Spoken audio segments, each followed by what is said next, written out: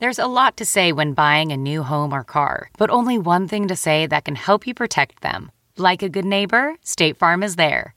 And just like that, a State Farm agent will be there to help you choose the coverage you need, no matter where you are in life. When you need coverage options, your State Farm agent is there to help, on the phone or in person. Like a good neighbor, State Farm is there. Hey, Dave. Yeah, Randy. Since we founded Bombas, we've always said our socks, underwear, and T-shirts are super soft. Any new ideas? Maybe sublimely soft. Or disgustingly cozy. Wait, what? I got it. Bombas. Absurdly comfortable essentials for yourself and for those facing homelessness. Because one purchased equals one donated. Wow, did we just write an ad? Yes. Bombas. Big comfort for everyone. Go to bombas.com/Wondery and use code WONDERY for 20% off your first purchase. Welcome to the ID10T podcast number 964. This episode brought to you by Squarespace. Turn your dreams into a reality, Katie. Well, I guess not just you. I guess anyone listening could probably do this too. Showcase your work or publish a blog or publish some content. Sell some products online. Services, if you will. Have an event page. Whatever your special project is, Squarespace does this by giving you beautiful templates, powerful e-commerce. You can customize the look and feel and the settings and the products with just a few clicks. And everything's optimized for mobile right out of the box. There's built-in SEO, nothing to patch or upgrade ever, and 24/7 award-winning customer support. So, a dream is just a great idea that doesn't have a website yet, so make it a reality with Squarespace. Check out squarespace.com for a free trial, and when you're ready to launch, use the offer code ID10T to save 10% off your first purchase of a website or a domain. Thank you to Squarespace for sponsoring this episode of the ID10T podcast. There are tickets on sale for my show at the Neptune, October 26th. I believe we're adding a second show. We're adding a second show because the first show did well enough. So I guess there's going to be a second show. Let's go for a third show. But I really do want to have like a fun sort of a Halloween-themed show. So I will probably be in costume. I will most likely try to bring Mike Furman and Abel Richardson and force them to wear costumes. And you should wear costumes as well. So spend your Halloween weekend with me in Seattle at the Neptune Theater, October 26th. Second show added. Go to Ticketmaster.com for tickets. Katie, what do you have on the ID10T corkboard?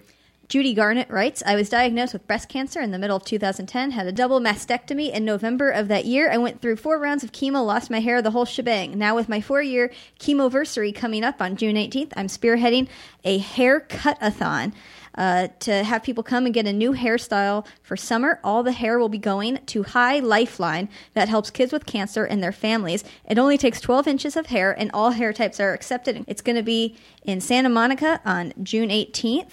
From noon to 4 p.m., you can reserve your spot by emailing rajeanna@ouidad.com. And the best part, it's all free, both for the people donating their hair and the kids that are getting wigs.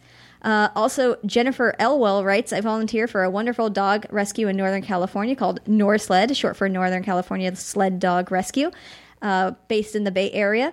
We specialize in helping out Huskies, Malamutes, other northern breeds and mixes. Unfortunately, breeding sled dogs has become very trendy, and shelters and rescues end up full of Huskies when people don't fully understand how smart and active they are. But with proper stimulation and exercise, they can be the most affectionate and loyal pets you can ask for. We have adoption fairs at local pet stores every Saturday in the East Bay, and you can check out our event schedule and all our available dogs on our website, norsled.org, or follow us on Instagram at norsled rescue. We are always looking for fosters, volunteers, financial support to help for the dogs. Excellent. Thank you, Katie Levine. Those were very nice. I know. I liked them both. I thought they were good. Katie Levine, who's wearing her Flight of the Mother Flippin' Conchords t-shirt.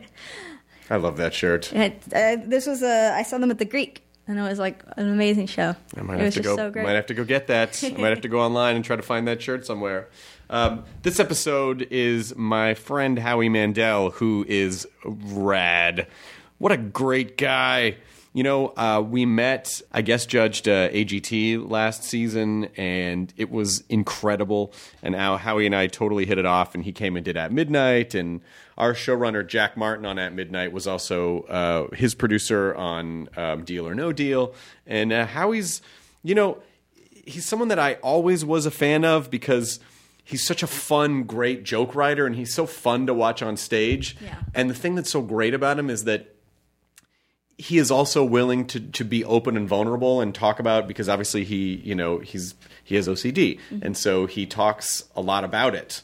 And he was just very open and very honest about the whole thing, and on top of that, getting to talk about comedy and sort of the history of comedy with him, it was an absolute. I mean, I feel like I always bend his ear about this kind of stuff, and he's always very gracious about it. But I really, really, really enjoyed chatting with him for this episode. I went to his offices very far away from where I am. I would drive anywhere for that guy. I would drive anywhere for you, Howie Mandel. AGT, or America's Got Talent, as people who are abbreviophobic. Does that make sense? Abbreviophobic? Yeah, you just don't like abbreviations. I get it. Yeah.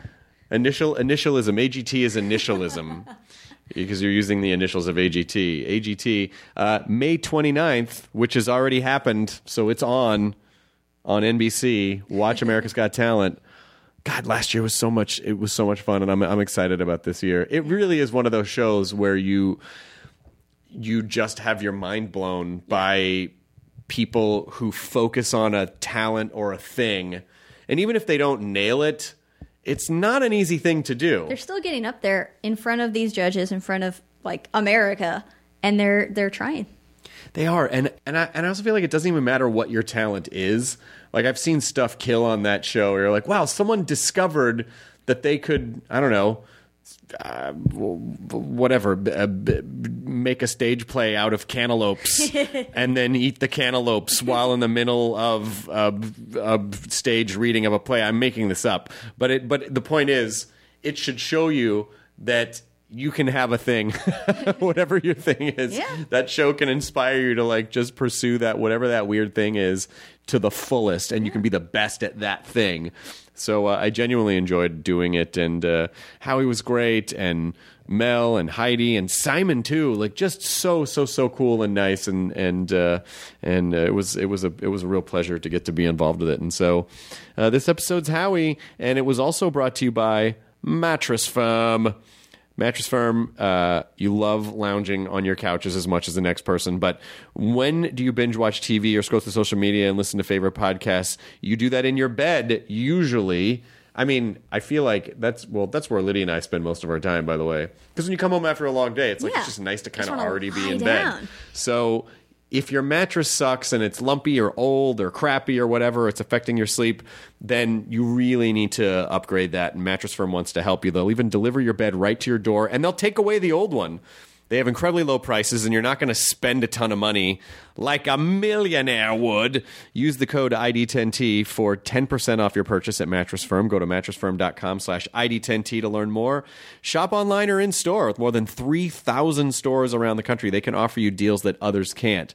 And they're in your neighborhood, ready to help, and they want you to start sleeping better. So go to mattressfirm.com/ID10T and use the offer code ID10T to take your 10% off. But this offer won't last long. Hurry! Also sponsoring this episode of the podcast, Felix Gray. All right.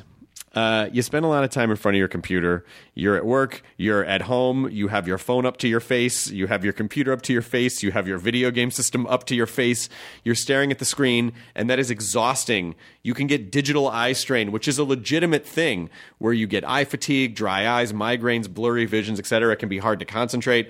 But when you protect your eyes with a beautifully designed pair of Felix Gray computer glasses, you can keep doing the things that you love to do. Felix Gray's lenses are specially designed to filter blue light and eliminate glare from screens, which are the two main culprits behind digital eye strain. They have blue light filtering technology embedded into the lens, so they're effective without the yellow tint or the color distortion that other blue light filtering glasses have. They really spend the time to make these right. Felix Gray's frames are handcrafted from premium Italian acetate, the same material used by the biggest designer brands in the world, and they're very stylish. And there's no prescription necessary. Their glasses are available in non-prescription readers, and they just launched prescription lenses, so everyone can benefit from wearing a pair of Felix Grays. All orders are free shipping and free returns, so you have literally nothing to lose. Go to FelixGrayGlasses.com, FelixGrayGlasses.com/ID10T to try a pair of Felix Gray glasses today. That's FelixGrayGlasses.com/ID10T. Thanks for sponsoring this episode of the ID10T podcast, which is Howie Mandel. Katie, roll it. Initiating ID10T protocol.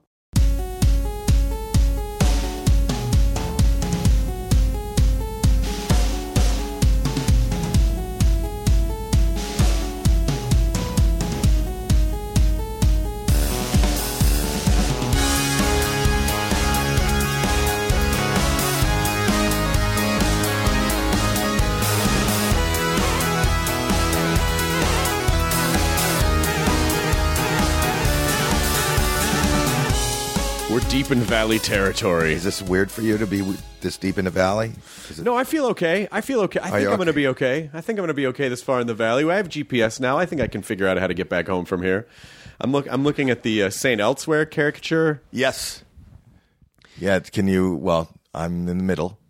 Yeah, you know, that was when I really started to realize, because in my head, comedians were comedians, dramatic actors were dramatic actors, and that was kind of when I started to realize, oh, yeah, people can do all sorts of things. They don't have to just be comedians. You know what? But for me, the pursuit, getting St. Elsewhere, which, if anybody is of it was in the 80s, the early 80s.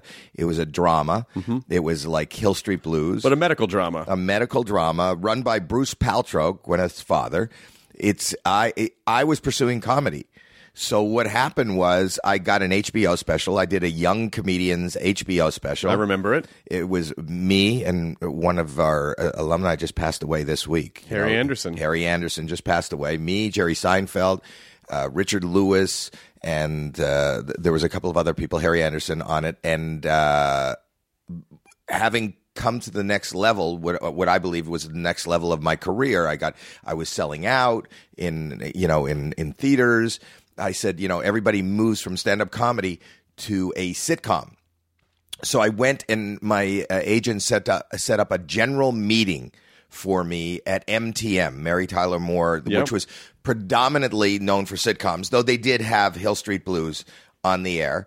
And I had a general meeting with this young lady, Molly LaPata. I'll never forget. She was the casting. And I went in for the meeting, and it was deep in the Valley also, right at Radford Studios.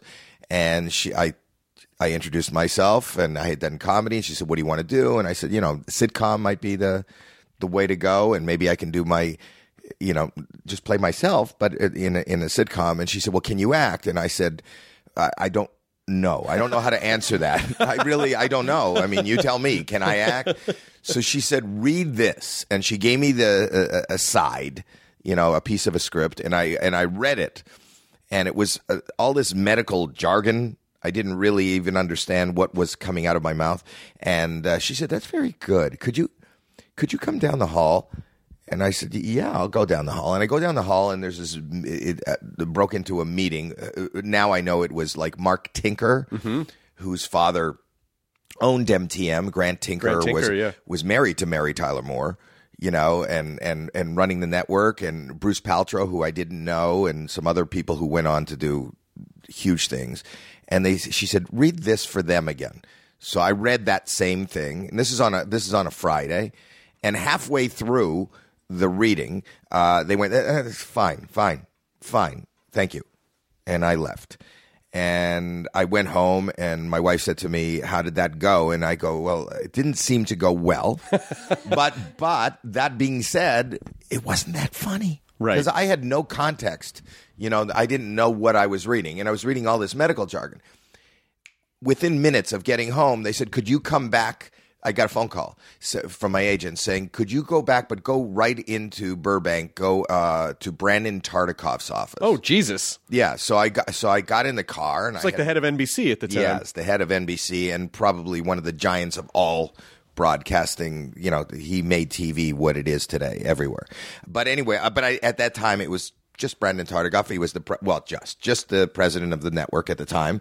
So I go there, and this is still on that Friday afternoon, and when I get there, they lead me into Brandon's office, and in Brandon's office was the same group of guys that were in the office at MTM, and they said, "Could you read this, that same thing for Brandon now?"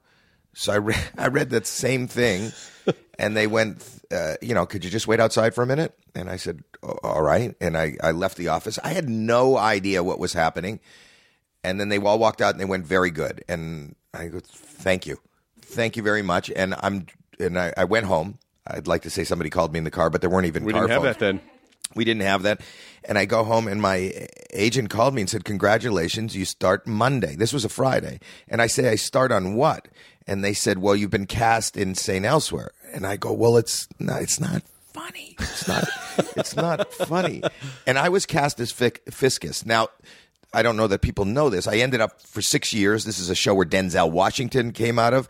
I replaced somebody. They had been shooting for 5 days, and they shut it down, and they recast. Oh, I'm not the original Fiscus. The original Fiscus went on to win an Academy Award. His name is David Paymer. Oh my God, David Paymer? David Paymer. Holy shit. Was let go, and then I replaced him as Fiscus. I always felt terrible when I knew it was David Paymer, but then he did really well. It all worked out okay. He did okay. Yeah, and David, he worked out just fine. Mr. Saturday Night was an Academy. He was in Quiz Show, too. He was in Quiz Show, and Mr. Saturday Night, he played Billy Crystal's brother. Yep. And that's he got nominated for an Academy Award, I think, for that part. Oh, man. And then, so I went on, and for 6 years, I worked alongside Denzel. And to this day, Denzel will call me from the set saying, Howie, how would you play this scene? So I know people think. So it was a lifelong relationship that you forged, and where now you've ultimately. I mean, I guess you're responsible for Denzel's career as a grand statement, but you contributed a lot to. Well, no, I think I'm responsible, and I also think that when people are watching any movie that Denzel is a part of, you're really seeing a piece of me. Well, I know in the book, and when he did the Book of Eli, he was blowing up a glove on his face, and I thought that was a very bold choice. To take that. Thank you. To take that. Thank you. St. Elsewhere is an amazing show because it was such a fixture of 80s television. Right. And still one of the most talked about finales, I think, for people who know the history of television, that the entire episode they suggest is in the mind of an autistic child who's looking at a snow globe right. with the hospital. Right. And so the reason that is very impactful is not only because it sort of explains the whole series of St. Elsewhere, but if you follow all the crossovers that happened during St. Elsewhere, because I think Hill Street Blues probably crossed over. There were a couple shows that would cross over occasionally. Mostly other shows that have things like that had already been done, like they were crossing over and using same character names of people in The White Shadow, which was his previous show. Right, so that means that all of those shows were also, by proxy, in the mind of this child. So that this child basically imagined all of these hit television shows because they're all part of the same universe. No, this whole podcast is inside the mind of an autistic child. I'm glad you brought that up because that's 100% what's happening. You're right. But, you also mentioned the Young Comedian special, and I remember, let's see, Saget's was the 9th. Right. The one that Saget and Louis, you were the 6th because that was a few years before. Right. And I guess it's hard for people now who don't really understand what that meant back then, but when there were really only a handful of outlets at the time, a handful of channels, that Young Comedian special made comedy stars. I mean, it really defined the comedians. Like when you go back and look at all those early ones, like pretty much everyone from those went on to become comedy stars. The difference between starting as I started in the 70s, and starting today is, well, maybe you can, I guess on digitally you can blow up overnight and become viral, but I don't even know that really changes your life. In the days when I was coming up, there was, 3 networks. And then, there's 4 channels. They ended at, they signed off. Yeah. TV signed off. I remember seeing the national anthem and the flag going, or in the morning, if you got up early, you saw a test pattern. So if you were lucky enough to be part of anything on television, the next day, your life was different. Your recognition factor went up. And then if you did something like a Young Comedian special or a Tonight Show, any one of those two, it was like you were just catapulted into a whole new world. And I was, when I did the Young Comedian special, I shot it at the Roxy, here on Sunset Strip, and I didn't know anybody or anything, and I shot it and it aired. I was casted by the producer on it was George Carlin's wife. Oh wow! Yeah, so she gave me the job. Every night at the Comedy Stores, where we all had like our home base, whether it was the Comedy Store or whether it was the Improv at that time. Every night at the Comedy Store, you didn't know who was in the audience. She happened to be there. I wasn't showcasing to be on a Young Comedian special. She saw me and right there said, "You'd be perfect for this special that I'm one of the HBO specials. And being from Canada, well, even at that time, I didn't even realize what that meant. I thought that meant I got a job. You know, I didn't realize how life-changing that job would be. And that job really, legitimately, it was like night and day from the time HBO started airing that. And HBO, even at that time, had a fraction of subscribers and viewers that they probably have today. Right. But it meant so much to be on these shows. It's just a different world today. You can be on TV. It doesn't matter. being on TV, if you're like, hey, who gives a shit? I have more Instagram followers than your TV show. Okay, all right. You know. Right, but I think because of reality television and because of the way we are and because of the internet, being broadcast someplace doesn't mean anything. Right. And I to this day, nobody's more thankful than me when somebody comes up and they know my name or they recognize or they say that they like something that I did or they remember. I can't tell you what that means to me because for the most part, I walk up to somebody and you probably, because you're like a little encyclopedia in your head, but a number one show is NCIS. Right. Can you, aside from Mark Harmon, because I worked with him on St. Elsewhere, can you name the stars of NCIS? You probably can. No, I haven't. Well, let's see. There's Lady McFeely and Thompson, and I think those are just those two. Okay, so but my point is, on broadcast television, in any given week, they probably have 15 million viewers. It's probably the number one, scripted show on broadcast television. And the fact that you don't even know their names. Yeah. I just remember that in the 70s, if somebody was on TV, you knew their name, even if you didn't watch the show. It was a big deal. In fact, you know who Donnie Most was? Yes, of course. Donnie Most. But what I'm saying is, you watched Happy Days, you knew what the third character's real name was and what he did in life. Today, you have no idea. It doesn't matter. But isn't that interesting, though, that even with that you ended up working on a show that exposes new talents to the world? Because people who crush on AGT, there are clips that go viral and people really do know who they are. I mean, like with almost overnight, that actually weirdly does happen on AGT because that clip that I was on from the show I was on last year with Angelica Hale and I gave her the golden buzzer, people talk to me about that in public a lot. And people really do watch that show as a way to discover new people. And they do. But I also think that in the last 3 years, we have opened up to the internet much more than any traditional broadcast television has. The Golden Buzzer the winner of last year, Darcy Lynn, her Golden Buzzer, because we, as you know, and you've been part of this, we pre-tape the auditions. Her Golden Buzzer already they release it online and on YouTube and on Facebook and she had 10 million hits before our show aired, but then pieces of that. So they watched that. So I think that broadcasting it along with what's happening on the internet is making our show and those people much more prevalent in as far as having information, knowing their names and than any other show. Plus we are the only bastion of variety television there is. And the only bastion of not just a game show where people can win money, but where people's personal lives and dreams change right in front of their eyes. I'm surprised that there aren't more variety shows on television. Well, they're hard to make because there are so many. When a show really works and it feels very seamless, it's easy to take for granted. Like, that's easy. They just throw a bunch of people up there and then they got the judges. But there is for anyone who's ever made a television show knows that a successful show is a delicate chemistry of all the moving parts of the directing and the lighting and the music and the social media team and the people who are guests on the show and the hosts on the show and the concept of the show, that it's, several things have to go very right in concert with one another for a show to be a hit. It just isn't. It isn't an accident, and it isn't an accident for it to continue to be a hit and to grow. And so it doesn't surprise me that there aren't more variety shows on because they're just fucking really hard to make. Like a really good one's really hard to make. Right, and I think that they cracked the code on AGT, but I think that there should be more people trying. It's kind of amazing because every year I think, we've seen it all.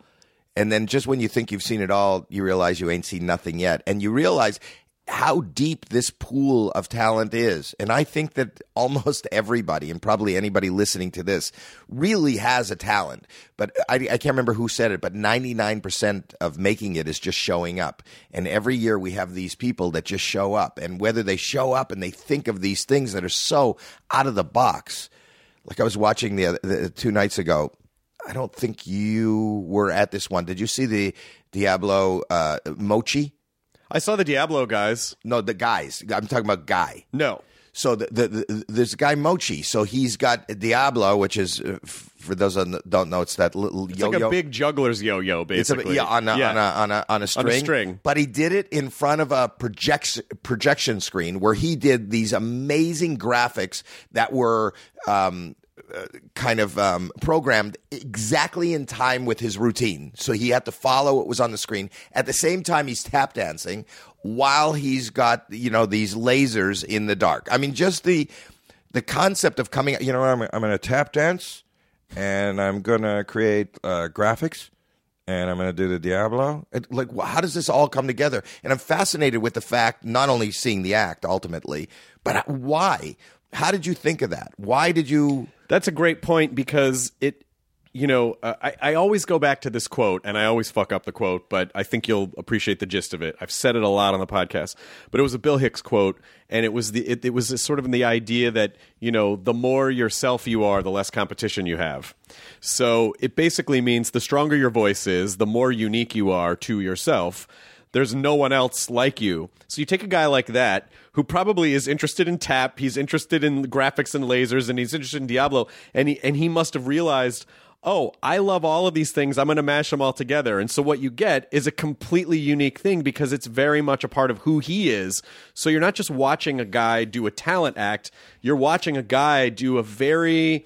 in real life representation of who he is and what his soul is. And I think that's part of the magic. And because it's so authentic to who he is, it's better than just watching someone who's very technically proficient just do the technically proficient thing. Well, speaking of philosophy, that is the best philosophy. It's about just doing it and not doing it and not thinking. I think that most people, aside from this business, think about, they put themselves together, they say things because they think that this is, how people might want to perceive them, right? If I'm the president of the bank, I got to dress a certain way, I got to act a certain way. They're all about how other people are going to perceive them. If you look at the people that really make it in life, and I'm not talking about in show business, but show business is a great, example of it. They're people that kind of exactly what you said. We're kind of intuitive and we're still taking calls. Hello. Yes, I was just calling in to tell you the names of the actors on NCIS. You guys really dropped the ball on that one. Oh, I'm sorry. We don't have time. Okay, I understand. Click. That was good. Oh, thanks. That was totally I didn't know we were taking call-ins, but you got to roll with it. That is. Yeah. And we'll put up a tote board. How much have we raised so far? $0, Howie. We've raised $0 so far. Phone lines are still open. $0 so far. But I'm saying you're a perfect example of this. Being true to yourself. You're the nerdist. You're the guy that was interested. Number one, you're interested in comedy. Number two, you're interested in like science fiction and all these comic books and all these. Look at your career. Your career just became what this little nerd kid. And you're phenomenal at it. Oh, but thanks, that's man. But that's the exact same. That's the same thing as you were just speaking of.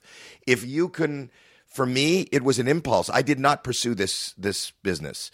Everything I've ever been punished for, expelled for, hit for is what I seem to get paid for today. I don't have a GED. I could not stay in school. I was asked to leave many schools because of behavioral problems.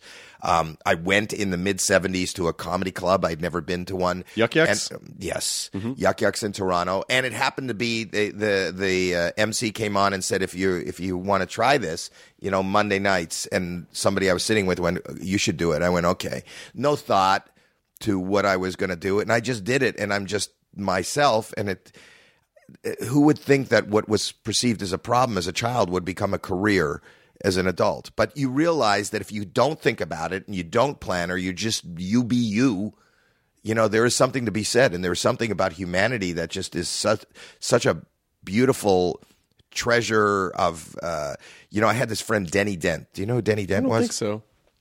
Denny Dent passed away, but he was the first guy that you probably saw him on television. He used to do those speed paintings with two hands. He was at Woodstock, and the Rolling Stones would play, and in one song he could get a perfect painting of Mick Jagger on a giant canvas. Did you ever see that on TV? No, but it sounds amazing. So write to music with two hands, and he became the kind of the motivational, Bill Gates motivational entertainment for his company. And he talked about how he didn't know he found this talent within himself, but he wouldn't think about painting with both hands, no brushes, in 6 minutes. He did it one day out of his something emotional came over him and made him do it. And his point was, we're all artists. You know, you think of an artist as somebody with a paintbrush and some paint, but we're all artists. And I don't care if you're answering the phone, and I don't care if you're cutting somebody's hair, or you're a secretary or an accountant. The creative juices of just being a human and going by our instinct and finding new and exciting and different ways of doing things. And you don't have to look for that, but just being yourself. If you embrace that, you're going to, tread new ground that has never been done before. No matter what the discipline is or what you're doing, you can be creative about anything. Right. But I mean, Columbus got on a boat, which he thought was and it's just pushing the boundaries. He didn't care. As far as anybody was concerned, the world was flat. Right. But he was going to prove him wrong. But he had no way of proving. But he just felt he had to do it, and you just got to go for it, and you got to be without fear. You just got to be you. You got one life, and everybody's living their life for everybody else. You know, on stage, I don't do what I think you're going to laugh at. I do what makes me laugh. Right. Well, and that's why one of the reasons why I always loved your comedy whenever I would see you on any of the million stand-up specials that populated television in the 80s was that it became stand-up became such a business in the 80s in terms of being able to make comedy stars so they could tour or get a sitcom or whatever. And so there were a lot of guys who followed the set up punchline joke. And I always loved watching you because you had this sort of persona of like, oh, I'm like a class clown who just has fun on stage and fucks around because it's silly no matter what it is. And you'd play with the audience, you'd do prop work, you'd tell jokes, just like any avenue to be fun and entertaining on stage. And your comedy special where you went through the mall is genius. Thank you. You know, the truth is, and it's all subjective, as much as you might think that's genius, the other people think, why was I even given $1 to do a special? and I believe that, and I also err on the negative. I'm a glass half empty guy, even though my persona is kind of joyful and everything. But I mean, I remember on the height of my career as a stand-up comic, I'd sold out 2 nights at the Radio City Music Hall, and I was standing in my dressing room in between shows looking out onto 7th Avenue there, and 7,000 people are piling out of the theater as 7,000 people are piling in for the next show, and they're cordoned off the street, and there's cops, and it's New York City. And my wife goes, "Isn't this amazing? You don't look like you're happy." And I thought, well, this is 15,000 people or 14,000 people in a city of 10 million, so ultimately 9,985,000 people don't give a shit. So if we're looking at the numbers, right, it's actually not that But what impressive. I was saying was when you talk about comedy, you go to an amateur night and you watch somebody on stage, and it's just, there's nothing more uncomfortable than silence, right, and somebody just struggling really hard, and you go, well, why is this person... Like, what made this person? Nobody's there of their own volition. Everybody's there because one other person at a dinner table or in their house or their roommate go, "You're funny, man. You gotta do that on stage," And they get up and they do it. And as luck would have it, that sensibility doesn't translate to more than their buddy that told them to get up. Not always. They have to find that on stage. But I think there is a big part of luck involved, that my sensibility or your sensibility, my sense of humor translated enough so that a handful, like a room full of people, will laugh. And if you could touch the funny bone of more than people just at the Thanksgiving table, if you have that ability, then kudos to you. Whether I get the joke, whether I like the joke, and I always felt like within the comedy community, it's kind of evil. Like when you talk about props, people put one comic will put down another comic because he just does. Oh, it's a prop comedy. Oh, it's a guitar comic. Oh, and and people have have been, I'm friends with Scott Carrot Top. Yep. And he has been the butt of some internal jokes by comedians. He'll say that, not respect it. You got to respect that man, because he not only, creates his own act, builds his own props.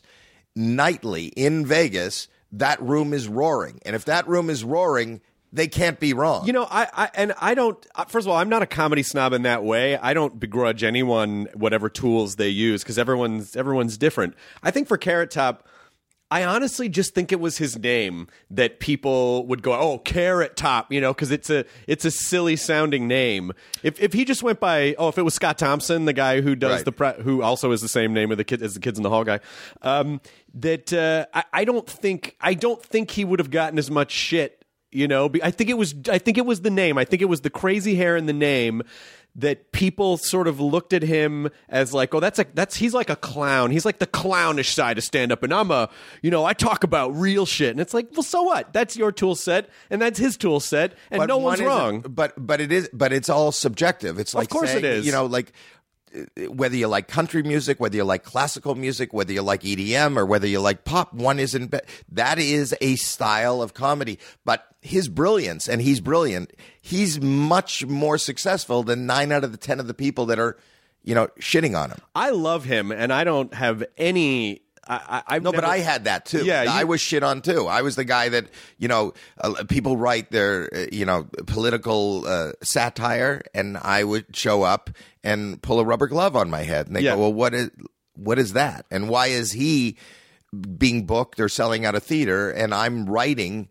I sit for hours and hours and hours and go through the paper and talk about what's happening, and and this idiot shows up and puts a rubber glove on his head. Yeah, but they're also underscoring again. It's sort of like looking at similar to what I was saying about looking at a show like AGT, a successful show, and going, "Oh, well, that's not hard." It's like, yes, it is. I mean, putting the glove on your face to someone who thinks that going through the newspaper is somehow more valuable. They're discounting the fact that it's authentic to who you are. You figured out how to do it, make it connect with an audience. Like, it's not that it's not work. It's just different. It's just different. And you can't say that, because I've struggled sometimes on the road early on. I struggled with writing wordier jokes. Oh, this is so much more meaningful. I was like, no, people just want to have fun. And if you're a guy that can write wordy jokes and that's fun to you, great. And if you're a guy that can stretch a glove over your face or pull tiny phones out of a chest on stage, it doesn't matter. Like, an audience just wants to connect with the person on stage. They want to forget about their lives for an hour and just have a good time. So it doesn't really matter how you go about doing that.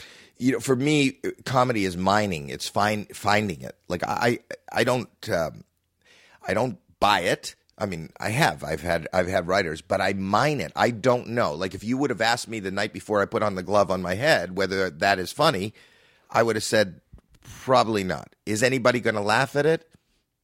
Probably not. Would I plan on trying it? No. That came out of a moment, and this is indicative of how most of my comedy has come to me.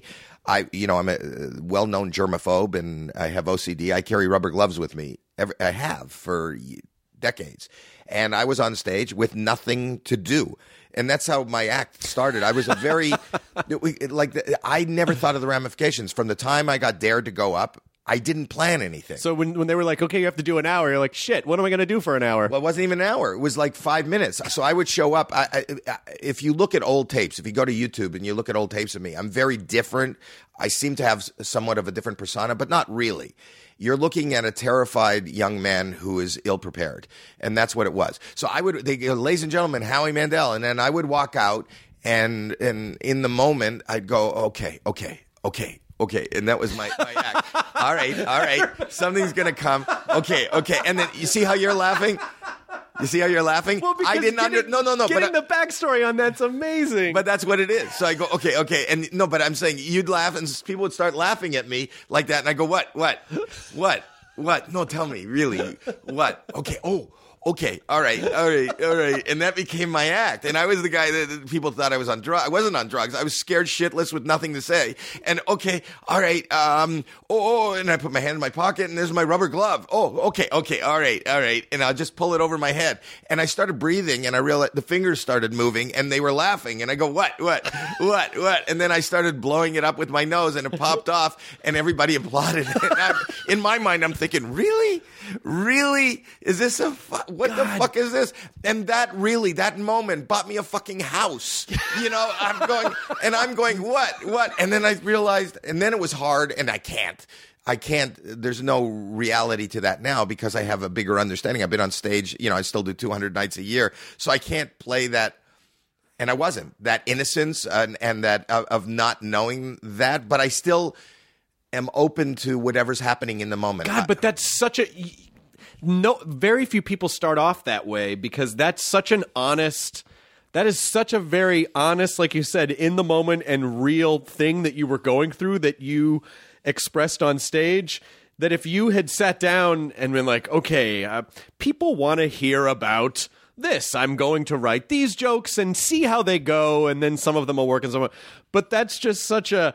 I guess I got to stand on stage and figure this out, and that's what you were experiencing in the moment. And I think part of what people were picking up on was the authenticity of that moment, right? Because it was real, like that was real, and on some level, that was resonating with their molecules that you were having that moment on stage, and that's really fucking funny.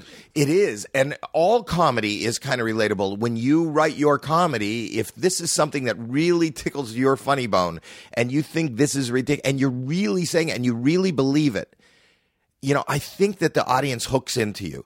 And the fact that I was this scared, terrified, but I love that fear, you know, and I still love it. And I go for it today. I'm still a fan. I'm in my 60s and I love anytime I can go to an amusement park, I die to go to an amusement park. And when I'm working around, you know, anytime there's a roller coaster, I want to go on every roller coaster. I love that. And that's the analogy. I look to the higher it is, the scarier it is, the closer you think you're coming to death, the more your adrenaline pumps. And when I walk out on stage and, you know, obviously after, you know, 40 years in the business, I have a plethora of material and voices and things to draw from. But if I could be taken off the beaten path, if something could go wrong, you know, technically, or there's a noise in the audience or something is happening in that moment, that is such joy, that gives me such joy. And the worst moments turn into the best moments. You know, I talk about, and I think you know this as a comic, you know, the glass is always half empty. So you can have a room that is roaring, but one person has a sour face in the front. And you focus right on that one person. That's it. What's that guy's problem? Right. It becomes about that. Not the fact that 6,000 people are screaming and laughing and having the night, and they're not aware. Because this person is facing you. And that happened to me one night where I just went, you know, there's one person and I'm looking and they're roaring and you got to roll. And, you know, once you start them going, it doesn't matter what you say. It's like an engine of laughter and hilarity and excitement. And I'm in the throes of it. And there's this one guy who's not making any eye contact with me. He's not looking at me and he's just kind of sitting there and he's looking off in another direction. Like he looks like, what the fuck am I doing here? Why did you bring me here? So finally, I just, like an idiot, because I have I'm a bad impulsive. feeling about. Yeah, I went, hey, stop, everybody, stop. I know you're having stop a good time. the momentum of the show. Yeah, stop. Can I just say something? I'm going to stop right here. The guy here with the blue sweater in front, who is not looking at me, who doesn't seem to enjoy myself. Oh, no. What the fuck is up with you? What the fuck is up with you? Yeah, and you got it. The lady beside him goes, he's blind. And I said, what? Like an idiot. I heard it because I didn't know what. She goes, he's blind. That had to turn into one of the best moments of the show. Wait. So I go, he's blind. And you could hear a group, like a massive gasp.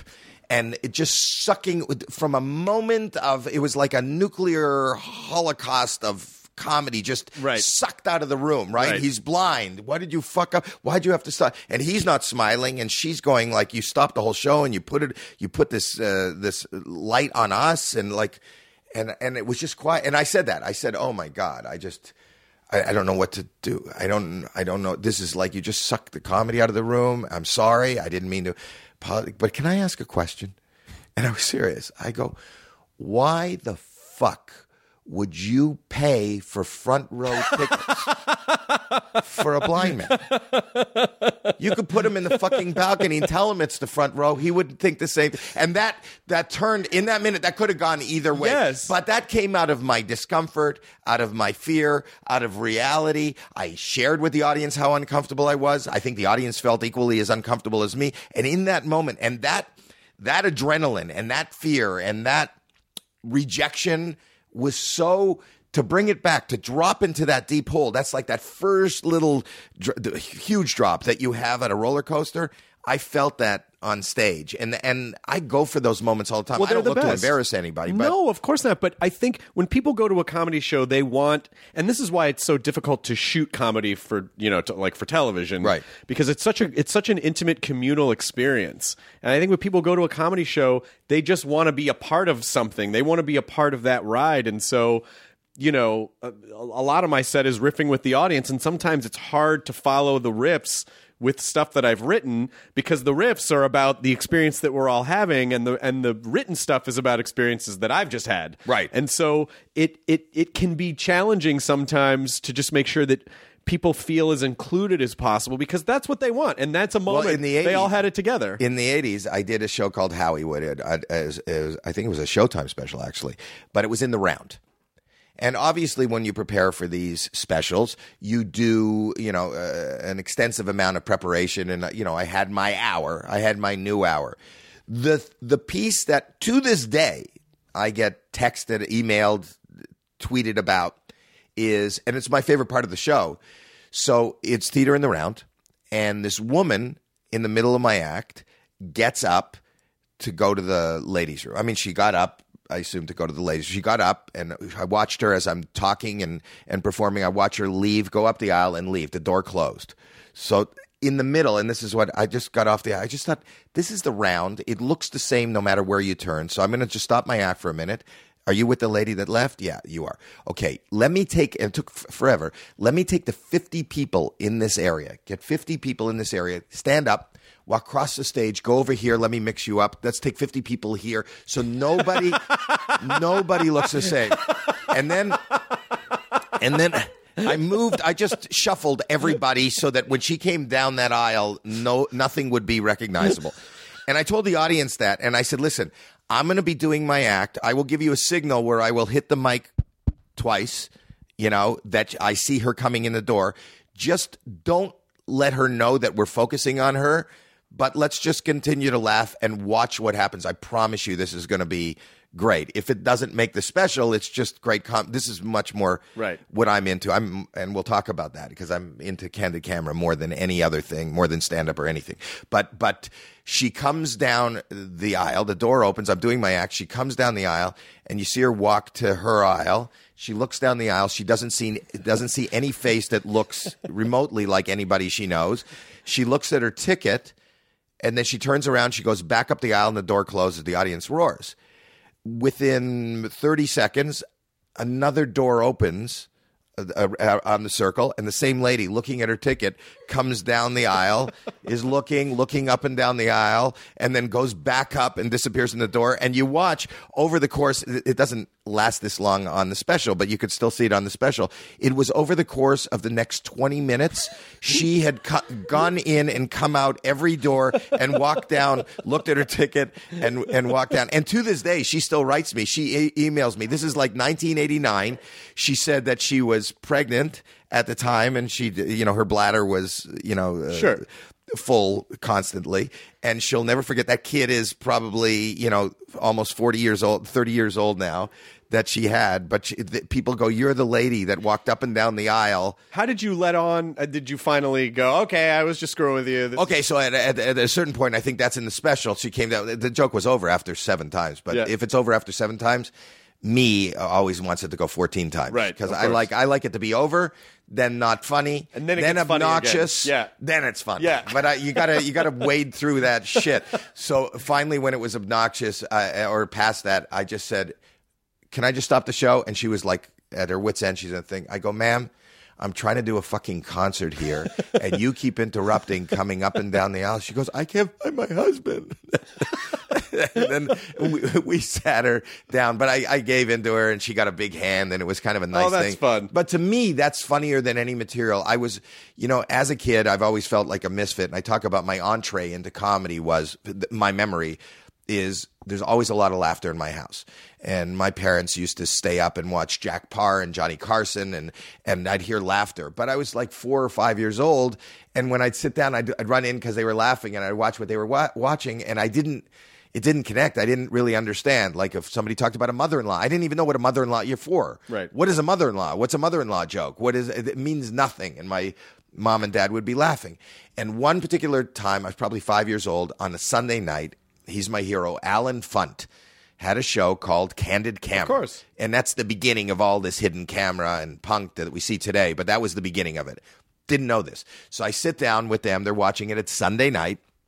And he explains to the audience, I'm going to hire people. I'm going to hire this young lady who's going to think that she's a receptionist. And her only job is to answer the phone every time it rings. And we have a desk set up. But let me show you something. We've tied a rope to the legs of the desk. It drilled a hole in the wall. And on the other side of the wall, when she goes to reach for the phone, we're going to pull the rope, and the desk is going to go away from under her. Now, as a little kid, I understood this was like a little surprise party. I know what's going to happen. And that anticipation was so exciting. And we were just sitting there, and me and my mom and my dad, we all knew that something funny. We were in on the joke. Nobody else on TV was in on the joke. The girl sits down, the phone rings, they pull the rope. Her jaw drops like, what the fuck just happened? And it was the funniest thing. It's not a joke. It is a setup, but the punchline was real human, awkward, kind of discomfort. Right. And I learned that discomfort was my sweet spot. Mm-hmm. And for me, even now in comedy, any awkward story, any uncomfortable is my sweet spot. I love that, and it's very relatable. What I didn't understand at the time is that you need an audience and a TV show to create that. The phone is ringing. Hello? All right, hello, you're calling in. Hi, I just wanted to pledge $0. Great, we're still at $0 on the pledge board. Trying to hit $1 is our goal. I think they're actually calling in to correct the NCIS names that were given by the first caller. We're still waiting for someone to call that in. Apparently no one knows. We've been waiting all day for someone to call in and give us the NCIS. The phone lines are open. No one has called in yet to give us the correct answer, and we'll wait. You know what? Maybe they'll call back, and maybe we'll find out who these people are who are on NCIS. I don't know. It's tough to say at this point.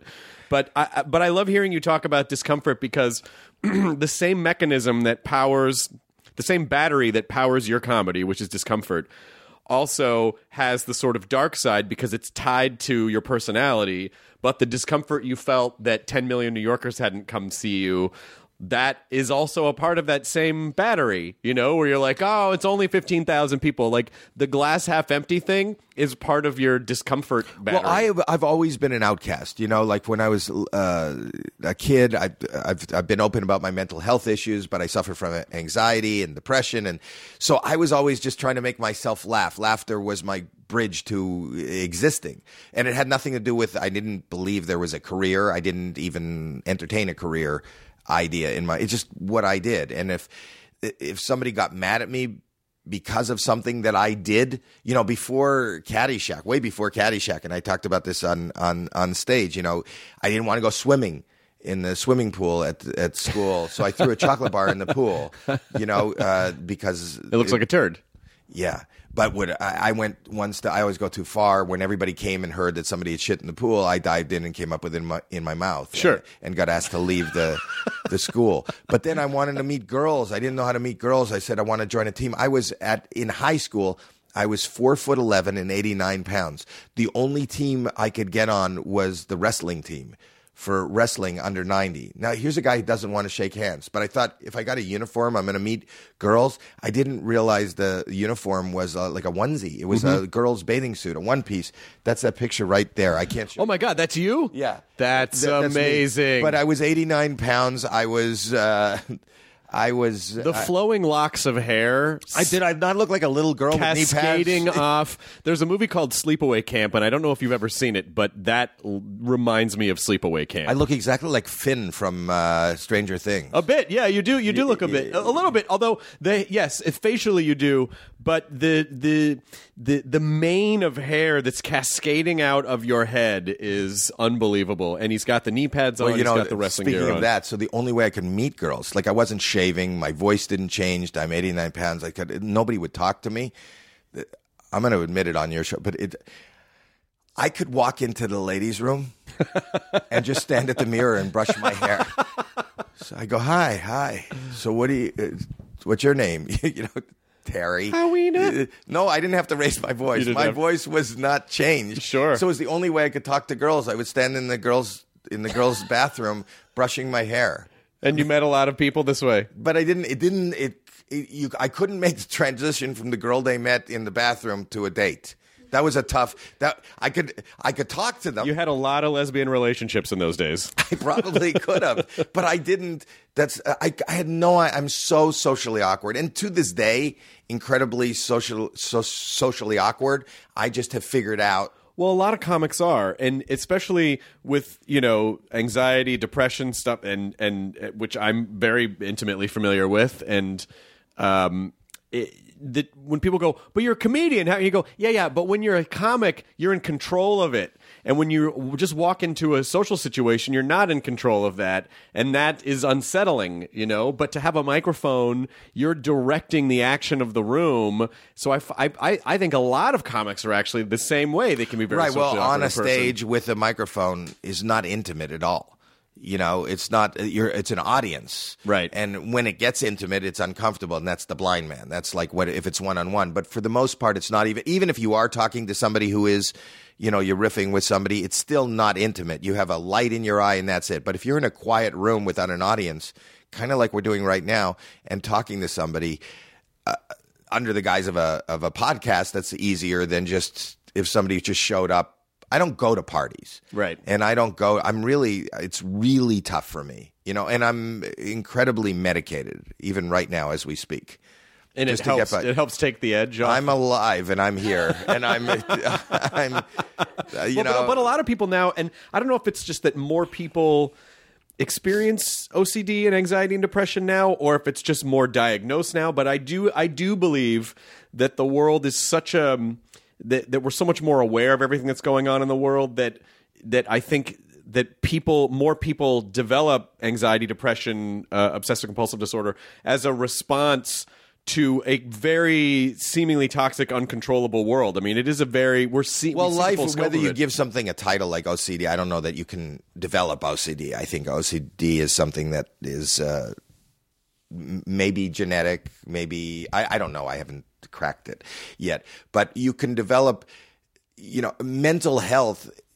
Ultimately, all we want to do as human beings is cope. So I think with what's happening now in the world and with social media and with, just that we're open to everywhere. There's everything and you can't hide. I think that people need more coping skills right now. Sure. The news cycle is huge. It's 24/7 and everything's breaking and everything's on the precipice of ending. God, that's all I could think about when you were talking about, because I remember the days when TV would sign off, and just thinking now, like, boy, what would people do now if they couldn't have like a 24-hour news cycle? It was just like, fuck off, go to bed. Well, what's going on in the world? That's not your business right now. Go to bed. But because it's 24 hours and because that's a business, they have to make everything breaking and sensational. But you use the word sensational. But if you're kind of in, mentally fragile, this sensation is not healthy. Right. And even like headlines and even what you read in print, it's a scary world out there, and it's really hard to go ahead. I was going to say they present it because they know that people are more motivated to watch things when they think their life is in danger than just like, oh, here's some things that happened today. Don't worry. They know that it's more motivating. We're like, is everything in your house going to kill you? You need to watch this. Oh, here, we might be at war. Oh, this is the worst. This person, it's such and it's sort of driven by the kind of, capitalism of the media, just trying to get traffic and eyes and whatever. And so they know that scaring the shit out of people or taking the most extreme points of view. And even the way it's presented by, even if it is a headline, it's now more, and it doesn't matter what way you're leaning, you know how the broadcaster is leaning. Right. And that kind of adds, that heightens whatever it is that you're reacting to, you know, whereas Walter Cronkite or when I was a kid, you know, they were news readers, you know, and then I could discern, give me all the facts, and I'll discern how I'll, you know, make my way through this. I was just picturing Walter Cronkite going, and here's the news tonight. Well, the libs are at it again. Yeah, right. So that's exactly, and it's no better in the left leaning. No. It's just like, but that's how you got to sell. But they realize that we, as customers, glom onto a personality, and we glom onto the way somebody is envisioning something rather than just a news. We won't listen to facts and try to discern for ourselves. We want somebody to do it for us, to tell us how we're supposed to feel. Right. It's more than just the facts. Yeah, well, and again, in that case, it's the same thing as going to a comedy club. People just want community, and they want to watch stuff and go, yeah, that's what I already believed. Yeah, I'm doubling down. Yeah, you know, like they just. We all just want to connect, and we all just want those experiences. But but for people who, because I think a lot of people who listen to the podcast probably, if they don't have mental health stuff that they deal with, they have certainly grazed it or it's near them in their lives. You know, what are some of the coping mechanisms? Like, what have you discovered? The main coping mechanism for everybody, and you're saying people listen to the podcast, they might have had some experience with it. I don't think this is my thing. My whole soapbox is to remove the stigma. I think if you're a human being, you've had a mental health issue. Absolutely. And whether that mental health issue is bearing a child and becoming a parent and bearing the pressure of becoming a parent for the first time, breaking up with somebody, losing somebody, you know, loss, the pressure of work, the pressure of, as I explained, of not fitting in. There's nothing in place in part of our curriculum that gives us as human beings coping skills. You know, I always say, we'll take care of our dental health. When nothing hurts, you'll go twice a year or 3 times a year to the dentist for a cleaning, a checkup, for x-rays. And they go, look, Mom, no cavities. There's nothing wrong. There is nothing in place for somebody that seems to be getting along, for somebody to ask you maybe a few questions and see what your reaction is, and then based on your reaction, maybe make a recommendation of maybe you do need some counseling or help or coping skills. And whether that coping skill is just take a breath, you know, breathe through your anger, whatever it is, or, you know, or just to let you know that the way you feel is okay. Right. You know, and other people feel, because in our own minds, it's very lonely and it's very insular, and everybody believes that nothing is, and that's the answer to, for me, I'm not being political here, but there's big, talk about gun control every time something horrible happens. And, I'm not a proponent of guns by any means, but I think that anything that happens, you know, and then you talk to the people that surrounded the perpetrator, there's been red flags their whole lives. And there's nothing in place to really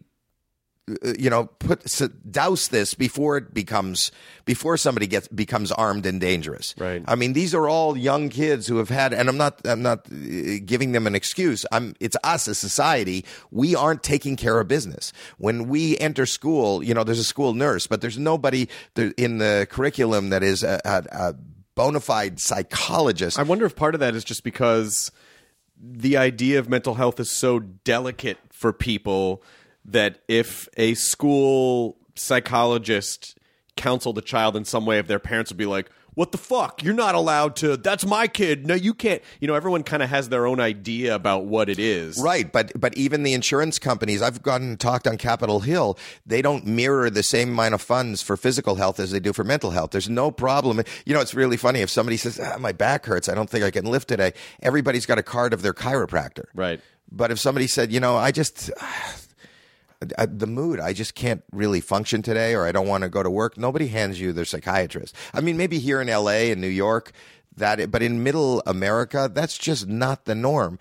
And medical doctors, it's tried and proven. If two people have surgery, the exact same surgery, but somebody's mental state is they just want to let go, they won't heal as fast. The mind over matter is a real is a real thing. And if we could create healthy minds and take care of our minds, our physical health would, I would imagine a good portion of everybody's bad back is mental. Well, and I also think that sort of what you were saying, the stigma around it, if we can destigmatize it so that people aren't afraid to ask for help or not embarrassed to ask for help or know that they can seek options, that there are other people out there. And thankfully that's, where the internet can be a big positive, is that anyone can connect to other people the way in a way that they couldn't when we were growing up, where you just kind of had to get lucky and either have the right parents or the right person in your neighborhood or the right person in your school. But it that's why I like talking about this stuff so casually on the podcast, because it just kind of makes people listening, if they're on the fence, go, oh, okay, well, I'm not broken, I just have a thing, and lots of people have things, and it's okay to go talk about it. It's okay to figure out how to kind of process this. Even if you don't feel like, oh, I need a therapist, the ability to talk to someone without judgment, who's just going to be there to listen and offer some suggestions, for the state of your, for the sake of your mental well-being, is beneficial. Even if you don't feel like you have this big issue to deal with. My analogy is, if you get hurt in any way physically, you should, you put Neosporin on it and you flush it out and you wash it, and if you have any mental wound, and that's like somebody hurting your feelings or whatever, we have a tendency in our society to think that the best thing to do is to bury it and suppress it. But like an open wound, like a cut, wash it, clean it out. And the way we clean out a mental wound is, at first, if anything, talk about it. Just talk. And I do this thing in Canada for Bell. Oh yeah. Let's talk. Yeah, I remember. I know that. So and that's the campaign, and it's just about talking, and it's not about going to a psychiatrist, and it's not about going to a therapist, and it's not about taking medication. The first step is what you're doing right now on the podcast, is just talk. And maybe there's one person listening to go, it's not so bad that I'm depressed or that I can't function. It's kind of normal. Just like it's as normal to say I have a headache. Right. These are normal facets of being human. If you don't ever suffer, if you can go through a whole life and not ever be depressed, not ever be anxious, not ever feel like you can't cope, not ever feel like you're at a loss. You might be a sociopath. You're right. I mean, that's the bigger problem. Yeah. But everybody's afraid to admit their humanity. Yeah. Yeah, because we've been conditioned to think that any weakness is bad. It separates us from the pack. It makes us not a viable member. And it's all bullshit.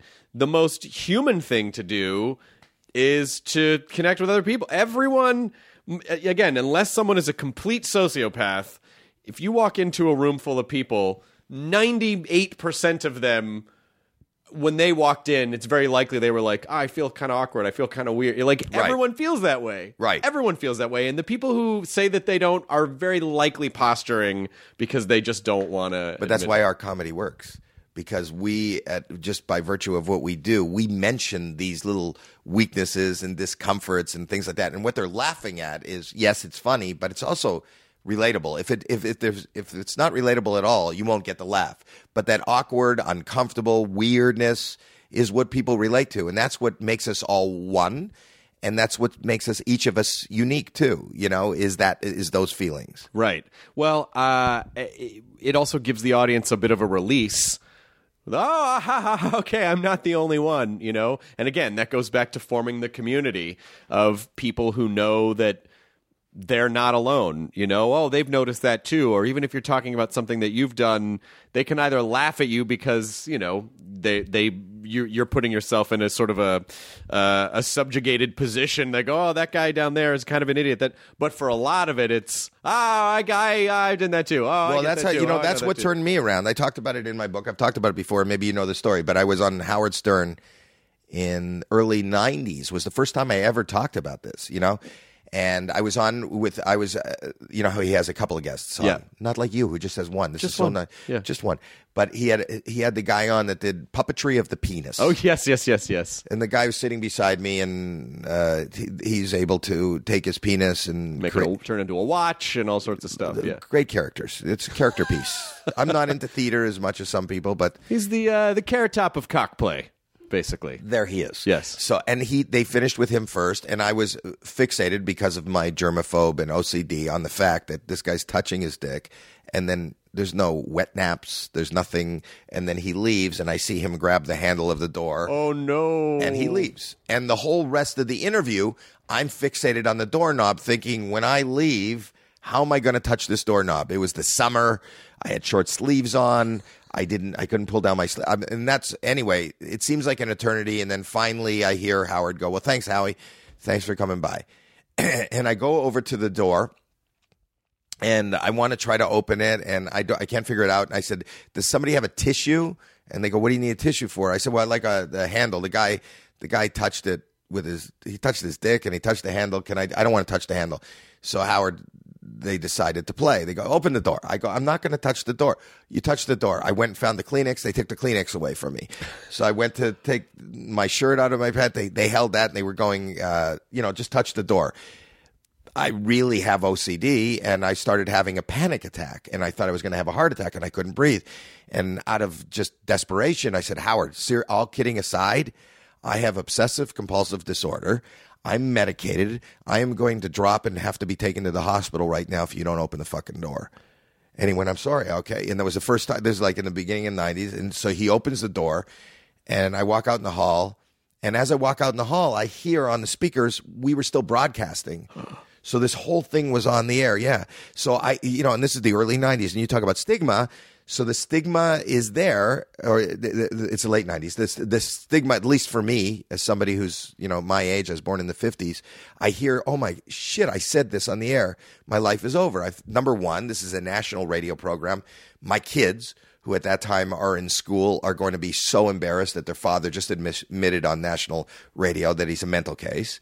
Number two, I'm never going to be able to get a job again because I know that, there's millions of dollars in every production. Why are they going to hire somebody who's got a mental health issue to be part of their production? That's in my mind. And that's where the OCD is now focusing on that. Well, and then I thought that this is just embarrassing. This is the end of the world. And I could feel a physical drop in such depression. I just didn't want to go on. And I remember walking down that hall like dead men walking, got into the elevator, down the elevator in Manhattan.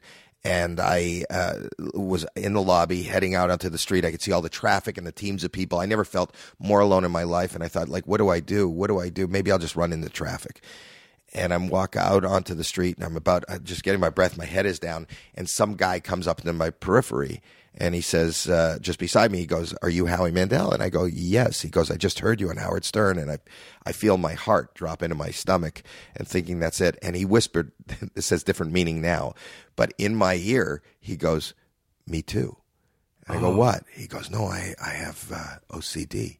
And that was so nice to hear somebody, I suffer all the time. And we started talking, and it was the first time I thought, well, you too? I'm not alone. It wasn't even big. Emails weren't big then. And I started getting mail, and saying thank you for talking about it and doing. And it was the first time I realized there's like a community of humanity that is suffering like me, and I'm not alone, and I shouldn't be embarrassed. And no one had talked about it before. Nobody had ever talked about it. And there was a time, had I not had that moment, I wouldn't have this discussion with you right now. Never. I would never. You got to think like I'm that happy, crazy, silly guy that's on stage and not have any sense of who I am or how I feel or how I function. But isn't it interesting that goes back to the thing you were talking about when you pointed out the blind guy on stage, that a lot of times the things that we think are catastrophic mistakes can be flipped because they're very special, real, authentic moments? Well, I'll give you one other one. That might ring true for you.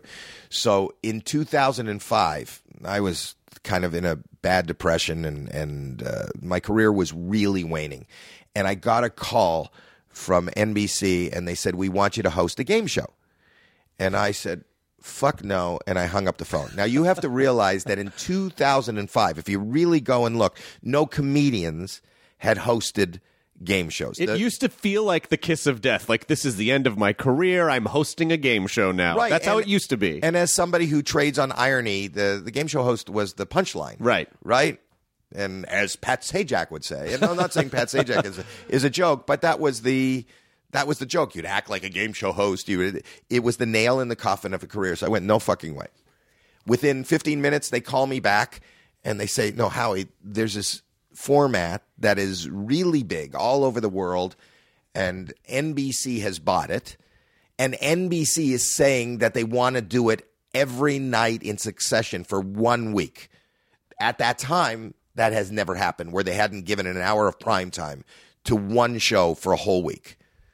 So I went, no. So you're telling me the nail is going in the coffin of my career. You want to hit it in every fucking night of a week? 7 nails. Goodbye. And I hung up the phone again. The third time they call back, they go, can he just show you the game? I said, you know what? I don't even want to go anywhere. I'm at Jerry's Deli deep in the valley.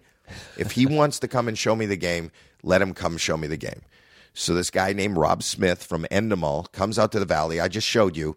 Yep. He made out of what do you call that? Art paper? He just cut car. Yeah, he cut out. I saw it's in the hallway. It's like all the pieces with it. Right, but he made it himself. He didn't go to Kinko's. None of the lines are straight. Nothing. He shows up at Jerry's. He puts this card down and he shows me the game. And he tells me there's going to be 26 bikini models, and you're going to say open the. I said, but it's just is there trivia? No. Is there a skill? No. There's no game. He goes, well, we can't do it without you. We think you're perfect. So I go home and I tell my wife, and she goes, why don't you want to do it? I said, because it's going to put a nail in the coffin of my career. She goes, Howie, you were just at Jerry's by yourself eating soup, and now you're at home. This is your career. Take the fucking deal. So I called them back. And I said, I'll do it. And they said, when? I said, when do you need me? They said, we tape Monday. This is a Friday. This is like my St. Elsewhere story. I go, well, don't you have to build a set? They go, no, we built a set. I go, well, don't you have to hire the women? They go, we hired the women. So now I'm thinking, how far down the rung of people they needed? How many people have said no that I'm available on Friday at 4 o'clock for a show that's taping on Monday? But regardless. So I said to them, can I hire some of my friends? Maybe we can do comedy, because I was hearkening back to the only comedians I know that did game shows were Johnny Carson and Groucho Marx. Right. At the time. Right. Not at my time. Before that, I couldn't. And Groucho Marx was really funny. I hired some of my comedian friends, and we came up with like real funny lines, and it was going to be funny, and this is what I would do, and this is how I'd fill the time, and I'd take a break, and they let me do that, and I wrote that. The first day, and I have the picture here, the first day, and I'll never forget, I did 500 episodes of Deal or No Deal.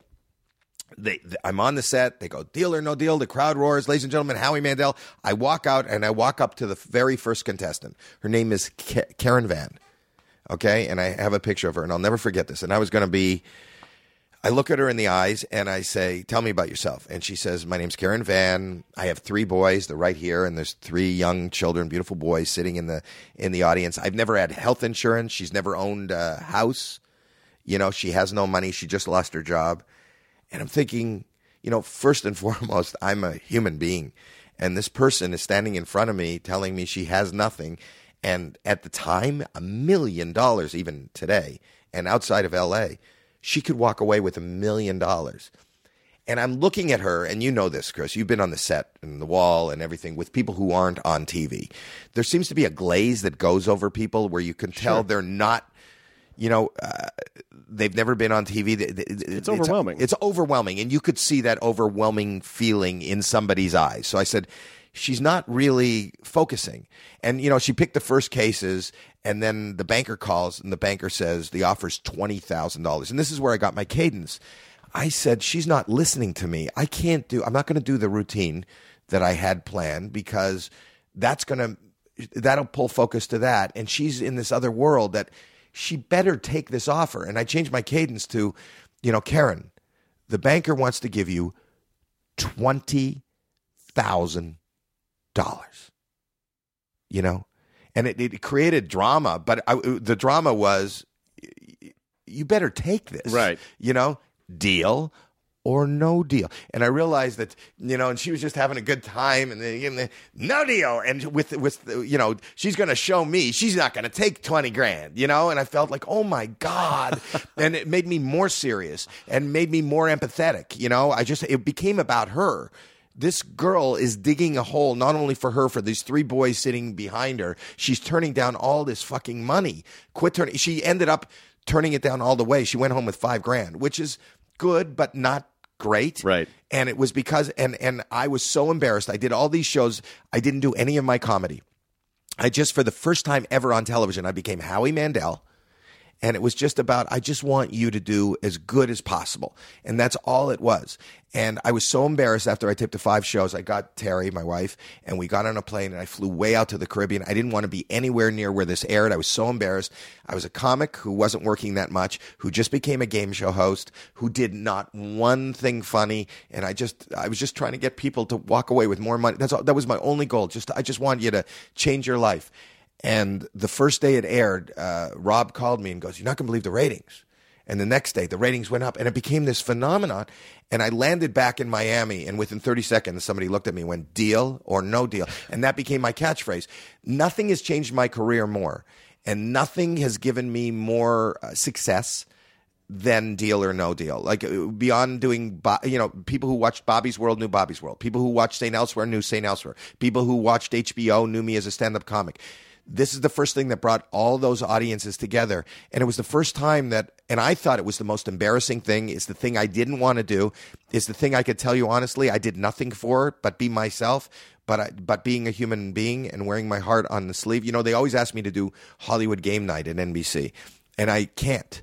And I tell them the same reason. I can't do it because that is about, a real person will be sitting on the couch and celebrities are playing games, but we have to be entertaining and goofy. And I said, I'm so afraid that if I do something goofy or entertaining, I'll pull the focus. They'll make a wrong decision or not get the answer. And if they lose $100 because my heart will break. I did Hollywood Game Night, and thankfully we won. But I understand what you're saying. But also just that idea of being in the moment.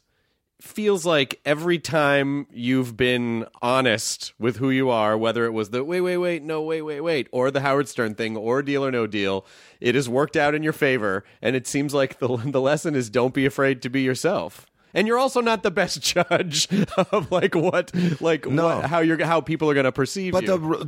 But my lesson in my life lesson is from Nike, and it's just do it, and let's do it without thought. Because anytime I think about anything, it doesn't work out as well as the thing. If you overthink it, if I had gone with my gut, like my thinking, I would not do these things. If I didn't know I was auditioning for St. Elsewhere, you know what I mean? I just did it and I showed up and I got that.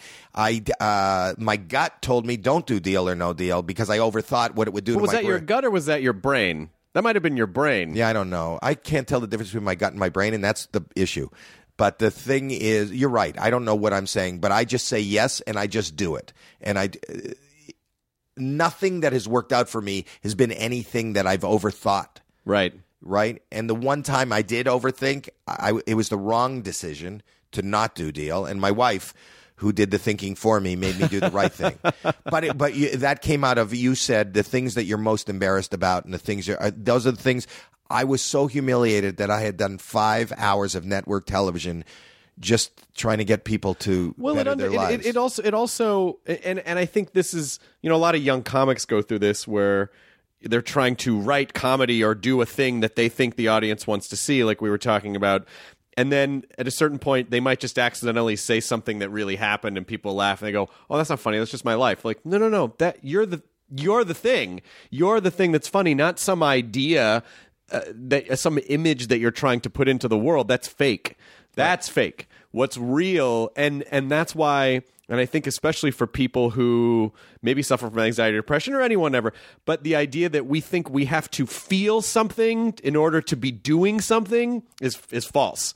The truth is, when you're just being as opposed to trying to do, I think that's where the magic happens. And that's where, as a performer, you're just trying to shrink that barrier between yourself and yourself on stage and yourself and and the more yourself you are, just being yourself, That's what people connect with. It's not like, oh, I wrote all these killer jokes, you know. It's humility and humanity. Yeah. You know, is the most relatable thing. And mental health over dental health. What, guys? Huh? Who's with Drop me? the mic. Any callers on the ring? Anyone on the? Did we find out who the NCIS people were? What'd you say? I don't know. Because. Mark Harmon, Polly Perrette. Oh, Polly Perrette. Yeah. Oh, she just left, right? Yeah.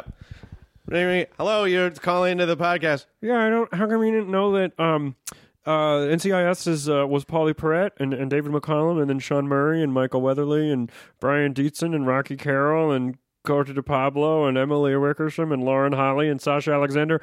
Oh my God, you're so right. I'm so sorry. I missed all those things. I apologize. I can see by the board. We still have raised $0. $1 was the goal. We haven't hit it yet, but I feel confident that we're going to hit that $1 goal at some point, Howie. We're going to hit it. Really? Maybe. You're such a positive person.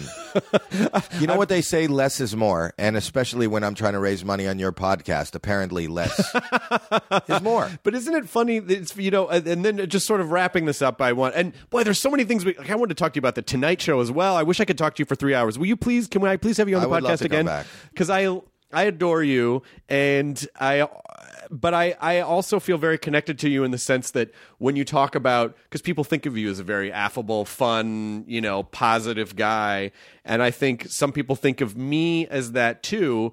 And sometimes I'll say to them, like, yes, because sometimes I fight so hard at the dark feelings inside that I think that's why I want to put so much positivity into the world, because I don't want people to feel this way. I feel like I sometimes try harder, maybe to the annoyance of people, to throw, you know, like, hey, you can do it, support positivity. On one final note, but that's the thing. You know, people don't realize, they'll go, that's too dark or too soon. Comedy is dark. Yes. Comedy is negative. It really is. It's the sense of humor, which I believe most people don't have a sense of humor. Right. Just because you laugh at a joke doesn't give you a sense of humor. It means you like comedy. It means you like to laugh. Right. But find the sense where there isn't comedy. And even in its purest form, if you laughed at a clown falling down at the circus, you're laughing at the misfortune of this weird-looking guy. This poor, multicolored man with a silly nose. Right, but that's not empathetic. That's sad. When you hear a joke that two guys walk into a bar, what you're waiting for is something disastrous to happen to one of them so you can laugh. Right. You know, so laughter always comes out of negative. And whether it's a horrible story that happened to you that you turned funny, or you're pointing out the idiot, like something, a weird idiosyncrasies. Yeah, but which is probably fine. There's a guy on AGT right now that has Tourette's. You know, he's a really great comic. But that's my point, and my point is, you could say you shouldn't make fun of that. You don't make, and he can. And he does, and he makes us comfortable, but he makes his Tourette's feel like any inability we might have to do something. So that's what we relate to. So it's never too soon. It's too soon for somebody that doesn't have a sense of humor. It's never too dark. It's too dark for somebody that doesn't have a sense of humor. Right. But amongst comedians, we could sit and talk about anything. Sometimes when you go out into the public, because not everybody has a great sense of humor, you have to curb that. Sure.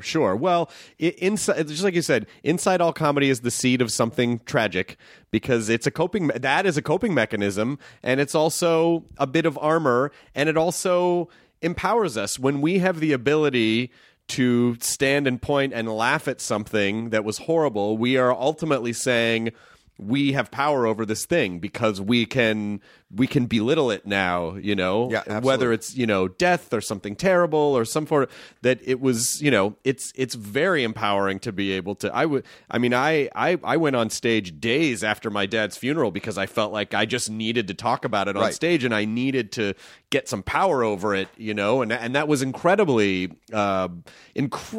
healing for me to be able to do that. Well, I got to say, maybe we've never talked about this off air, but the darkest day of my life was the day I buried my father.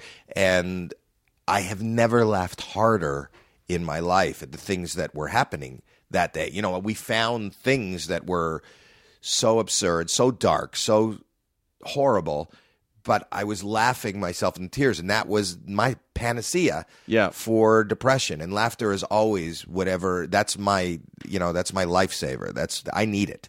So whether the audience laughs or not, I need to laugh, you know, and that works. So do what makes you happy. discover who you are, be authentic to you, be, don't do. There's a lot of great little nuggets today, I have to say. And I hope that people, when are you performing next? If you do 200 nights a year, where are you performing next? I don't know. In the next week or so. I think I'm in the New York area in Florida. I don't know where. Where can people go to see your dates? Go to HowieMandel.com. Great. Yeah. Thanks, man. Thanks for having me in your office. And thank you for being so welcoming. And thanks for doing At Midnight when it was on. Our showrunner was also the guy who also worked on Deal or No Deal, Jack Martin. Yep. And we share the director from Talking Dead. Russell. Russell also direct. Hello, darling. This is Russell. Yes. Directing America's Got. Are you doing America's Got Talent again, darling? It'll be so great to have you. He's the best. I love him. Yes. Yeah, and thanks for letting me fuck around with you guys on AGT again, because that is an absolute blast. You're amazing. You're amazing. Thanks, man. And as always, the end. Enjoy your burrito. ID10T scanning complete. Enjoy your burrito. Ladies and gentlemen, welcome to the 65th National Finals of Distinguished Young Women. Every year, one girl from every state leaves her family, her whole life behind for 2 weeks and spends each day training, practicing, preparing. Because to win this competition, she needs to wow a panel of judges with her academic record, her athletic ability, her speaking skills, and a show-stopping talent. I met her and I was like, she's gonna win. I wouldn't say I have an ego problem, but I'm extremely competitive. When I sing that song about being a black woman in America, there's gonna be backlash about that. Oh, I'm just so happy. So happy. I don't want to see them. I don't want to talk to them. And then we stayed with them for the next year, unpacking just what happened those 2 weeks in Mobile. I'm Shimoliai, and from Pineapple Street Studios and Wondery, this is The Competition. Follow The Competition on the Wondery app or wherever you get your podcasts. You can listen to The Competition early and ad-free right now by joining Wondery Plus.